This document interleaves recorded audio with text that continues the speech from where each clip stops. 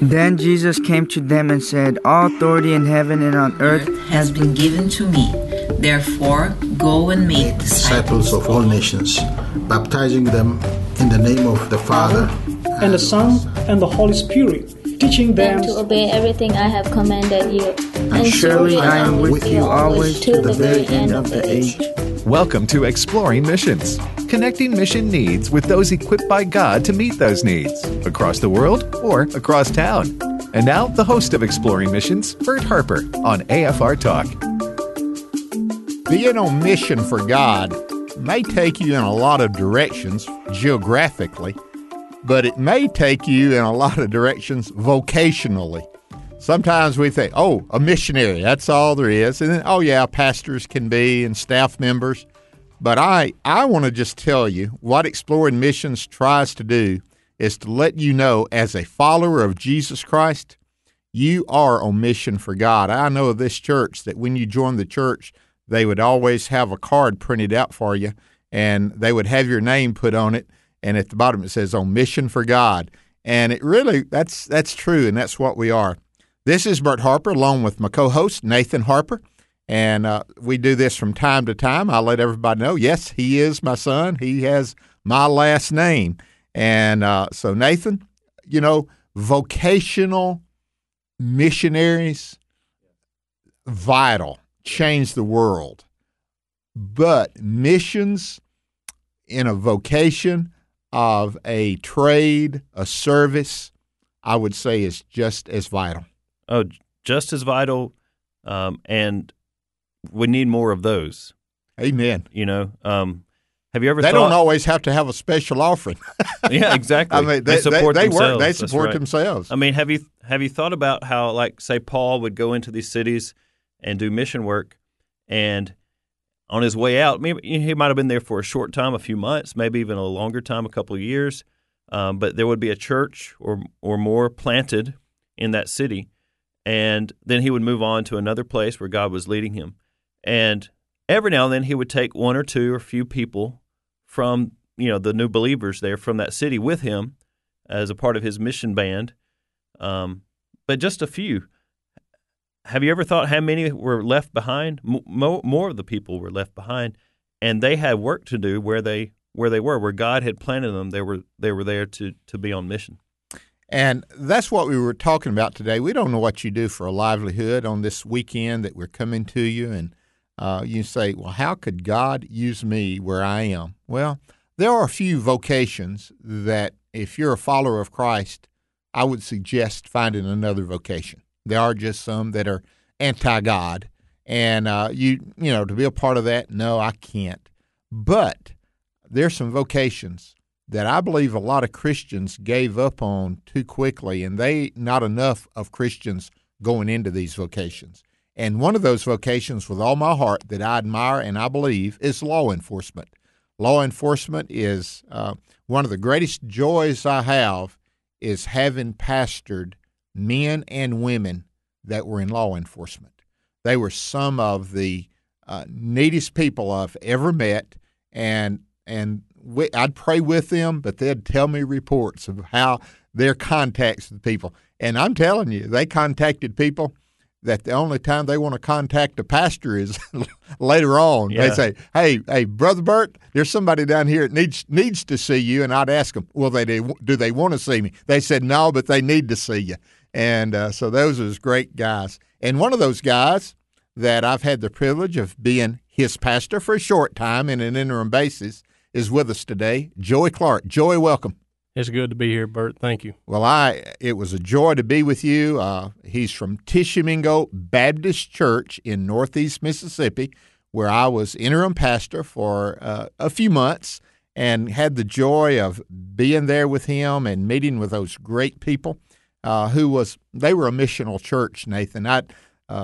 These days, I rate a lot of churches, are they really on mission for God? And when they are, I take note. Yeah. And Tishomingo is one of those churches. And Joey, what is your position with the Prentiss County Sheriff's Department? Well, I'm narcotics investigator there now.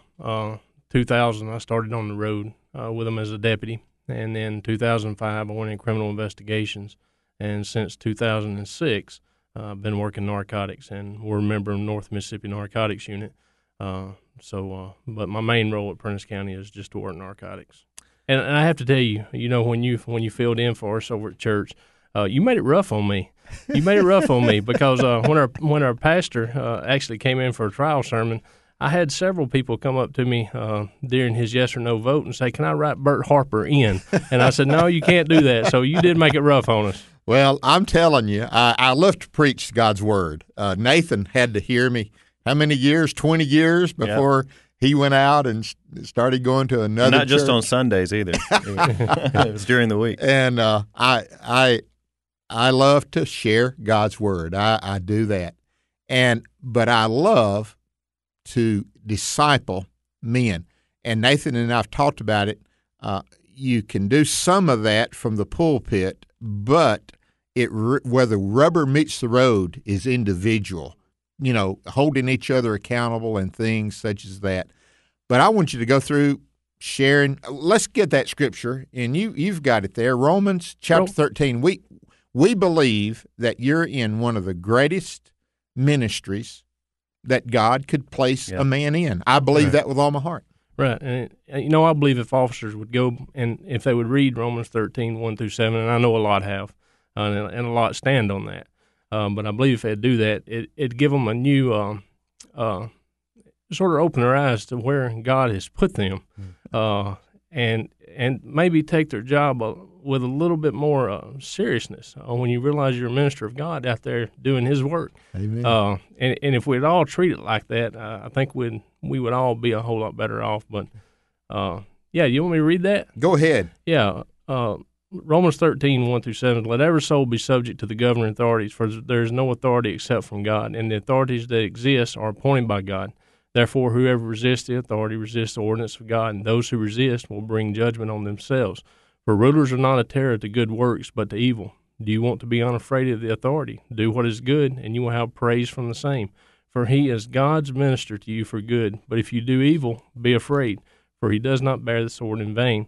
For he is God's minister, an avenger to execute wrath on them who practice evil. Therefore you must be subject, not only because of the wrath, but also for conscience sake. For because of this you also pay taxes, for they are God's ministers, attending continually to this very thing. Render therefore to all their due, taxes to whom taxes are due, custom to whom customs, fear to whom fear, honor to whom honor. I agree with you. That I've never read it or had a law enforcement officer read it to me. Makes it more real, Nathan. Yeah, it does. When you see, hey, this is where I'm at, this is what I'm doing, and then God has called me to do that. Go back. I know you're a follower of Jesus Christ. When did this happen, Joey? It was 1987. I don't know if you remember I think it was before Katrina came through, the Baptist Assembly down on the Gulf Shores. Baptist had a youth camp down there every summer. And my group went to that, and that's where I gave my life to Christ and became a follower of Him in 1987. I've tried my best to follow Him throughout the years. Of course, from time to time, you fall back. But I'd say the trail weaves, doesn't it? It does. It's not a straight line in following Christ. It does. But probably the last 10 years of my life, I guess, just growing up, and my relationship with Christ has gotten stronger. And the things of the world are starting to fade away, and the things of Christ mean more and more to me. So that's where I'm at now. Amen. So, Gulf Shores Baptist Assembly, and Nathan, you spent a little bit of time there. Yeah. It's one of the things. Katrina wiped it out, but a lot of souls came to Christ. A lot of discipleship took place there, especially with youth. And that's a good memory. Thank you, Joey. I hadn't thought about that. Okay, in your journey in knowing Christ, was there a time in your life where law enforcement intrigued you? You thought you might want to, and then what? Give me your journey into that as well. I'm going to tell you, and I know it's a story I'm almost embarrassed to tell. But those are the best ones, yeah. you know. Well, you're fixing to hear it. When I first thought of law enforcement, I'll tell you what I was doing. I'd always worked tool and die my whole life, and then I got out of that and helped my dad build houses for a summer. And I was putting decking on a house, and I kept seeing this deputy lived down the road we were working on, and he kept coming by in his car, and I'm thinking, man, I am up here sweating, and this boy is getting to ride through in this car with his air conditioner wide open, and I said, well, why can't I do that? That was my first initial thought into law enforcement. But, of course, after I began pursuing it and contacting our sheriff, Randy Toller, I wanted to get into it for the other reasons. I really felt, and I think every law enforcement officer out there, when they get into it, they think, I'm going to change the world. I'm going to change the world. I'm going to make it a better place. And you do. But as far as one officer changing the world, it's just not going to happen. But that's the way I felt when I first got into it. Well, you change the world one life at a time. One life at a time. No matter what. You do. But, I think every officer that gets into it, that's his initial thought that, hey, I'm gonna change, I did not know there was that much similarity between pastoring and law enforcement. Yeah. I did not know what I was getting. I thought they worked one day a week. I didn't know about the midnight calls, and I didn't know about all the arguments you'd have to put up with. So I think if you go back and look at it, we're probably a lot like pastors. It seems like pastors a lot of times are always trying to put out little fires here and there. Yeah. And in law enforcement, we're pretty much the same way, dealing with different issues, putting out fires. So I think we have a lot in common. Well, they're both like shepherding type activities. Yeah. You got to kind of have a shepherding mindset. And there's correction in that, and there's also security in that. Yeah, there sure is. Care and everything part of that. So I know you mentioned it. Remind me again the number of years and your journey in law enforcement and the positions you've held. I've been at the Prentiss County Sheriff's Department for 17 years. Okay. 17 years. And now, with what brought you to the place, or was it an assignment to you about working about the narcotics division? Well, when I started on the road. I was lucky enough I didn't have to start out in the jail with being a jailer first. So I started out on the road as a regular patrolman. And after about 6 months on the road, I just seemed to develop a knack for getting drugs.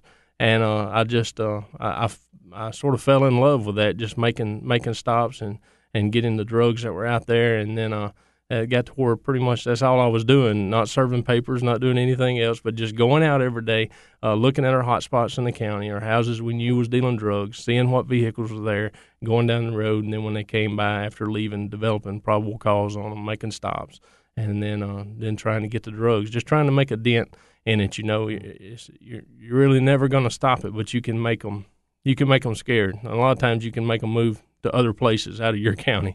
So Prentiss County, and by the way, that's my home county. That's where I was born and raised, and a rural county. And yet, rural county dealing with drugs, there's not a utopia out there by these people that live in the cities and they're going to go to a small town USA. You mean you're there as well? Yeah, it's everywhere. Some of the most difficult places are the less populated areas, I would say. Yeah. In the last 4 or 5 years, the methamphetamine has just soared. The crystal meth. Why is it? The access to it. The access. It's flooded the market. Where just 3 or 4 years ago, it would cost $1,700 for an ounce of methamphetamine. Now you can get it for $500, and that's because of the availability of it. There's so much more out there. It's just flooded the market. So it's just readily available. I want to talk a little bit about that. I feel like we could do it. Is there anything that people who are not law enforcement officers, do we keep our eyes open? Do we report stuff? Sure. How does that work? Sure. Just worry your narcotics agent to death. Get his cell phone number. Go by the sheriff's department. Visit with him. Get his cell phone number. Get to know him. Anything you see suspicious. You got a house down the road. People are pulling up for 2 or 3 minutes at a time and leaving. 5 or 10 vehicles in an hour doing this. Then something. It may not be going on, but it could be. And just talk to your narcotics officer. Hey, you might want to check this thing out. So, there's different things we can do as far as surveillance, making traffic stops, and seeing what type is coming in and out of these places, if it's drug-related or if it's just somebody that has a lot of friends over. When you make this arrest and you go through the process, how many of these church background, no church background? I doubt if no one's isolated, no one's protected. But the less God is involved in their life, is it more likely? I know this may be anecdotal, just you observing. Is it a greater likelihood? I think so. It's greater number of people that were not raised in church. Now, as far as the numbers, it might be more of a 50-50, but I think you would see a greater number of people that have not been raised in church, and maybe through their bringing up, maybe their family was involved in. It may just been smoking weed for the parents, but for the son who saw that, it developed into using harder drugs. Yeah. So I think I think you'd see more use, more people in my office probably that were not raised in church by a godly family that taught them right. Now, some that are there have been taught right, and I'm telling you, when I get these people into my office and talk to them and question them, of course they've been charged with or they will be charged with a felony, and a lot of them they break down, and especially with the methamphetamine, a lot of these guys and ladies too, they hate the drug, they hate it. I mean, they hate it. They sit there and they hate it. They hate the person who introduced them to that drug, most of all. But they hate that drug, but they will do anything for the drug. They will. It's that strong. It's that strong. Family doesn't matter. They will take advantage of family, steal from family. Even women with their own kids will just let their parents or their grandparents raise the kids so they can go out and chase this drug all day long, every day. So to afford the drug, what do they do? Well, a lot turn to different things. A lot of thefts that we have and a lot turn to buying the drug and reselling it just so they can cover their use. But it's a vicious cycle that these people go through. And I don't know, like you wonder sometimes. I wonder sometimes, am I making a difference? Because I see some of the same people over and over and over. And Bert, that's what I struggle with. I struggle with the most, trying to keep my heart from getting hard. I was wanting to talk about that as a follower of Christ and us being. Someone said pastors can grow that way too, not necessarily about drug use, but people wanting help. Mm-hmm. You develop a thick skin, but not a hard heart. Tell me about your journey into that and your struggle. I'm going to tell you with me. I can't speak for anybody else, but with me, I'll go through times where I want to witness to everybody that's sitting in front of me, and then there's weeks I say, they're not listening. It's not doing any good. You're just wasting your breath. And, it's almost like Satan's telling you there's no sense in even trying, because the people are not going to change. So that's what I struggle with the most, is just being devoted, keep presenting the gospel, telling people how they can really change their life. Hey, I know drug rehabs are great. I mean, I have nothing against those, but I know where real help comes from. And that's what I try to get across to these people. But I struggle with keeping a soft heart there and just hoping for that one person that's going to change. And man, when they do, that's amazing. That makes it all worth it. I mean, I've had men to bring their family into the office, and they just come up to me with, just crying and hug me and say, "Thank you for charging me." I mean, how many times just thank you for charging me. You saved my life. And man, when you see a mother that's being a mother again, when you see a daddy. So you've seen some recover. Sure. Yeah. I mean, not as many as I would like, but you do see those few that do, and that's what keeps you going. That's what keeps you going. If it was just the same and nobody ever recovered from it, nobody ever got to being a mama and daddy again, they just chased the drug forever, you would get so disappointed in this job, and you just want to give up. But you do see those ones that do change, and that's what you go for. One success makes it worthwhile. Yeah, it does. How does being a Christian and seeing what you do, seeing what you see, and observing all the things that are going on, I know you know Christ. How does those guys that are out there in law enforcement, and they may be listening today, they're driving around doing patrol, and they may be listening to this program today, how has Christ helped you to be a better law enforcement officer? Well, with me, of course, I realize who I belong to and who paid the price for me. And, but I look at, you've heard of a catalytic converter in a car, right? Okay. Right. There's a substance in there, platinum. And what platinum is, it's a catalyst. And what platinum does, it lets these toxins come in. And this platinum will rub shoulders with it. It will sort of attach to it. I don't really know how all that works. I'm just sort of making it up as I go, okay? No, I understand that. I don't understand chemistry, but okay. I follow what it sort you're of saying. attaches, this platinum attaches to these toxins, and it works it through the catalytic converter. And when it comes out the other side, the toxins are no longer toxic. And the platinum returns to its original state. And we in law enforcement, if we would view ourselves as a catalyst and act as a catalyst, in other words, when we're around this stuff all day long, we rub shoulders with it. We help these people. We try to help them through a journey. Get that charge on them and let them get help through rehab, whatever it may be. Walk them through these processes, non-adjudication, diversion, all the programs are out there. But yet, once we rub shoulders with them, we carry them through that process, but then we return back to our normal state. Does that make sense? Yeah. And that's how I get out there and, which I work a lot of undercover deals. I do them and just work in narcotics. I'm around a lot of just nasty stuff as far as the drug world out there. And I have to be like a catalyst. I have to be involved in it and get out and work in it. But at no point do I let it affect me. It doesn't have to stick. No, it's sort of like that catalytic converter. That's it. I'm a Christian all the way through, and I'm a Christian. I come back a Christian, but I have to get in there with them to help them through this process of getting help. And that's the way I look at my job, these people to get help.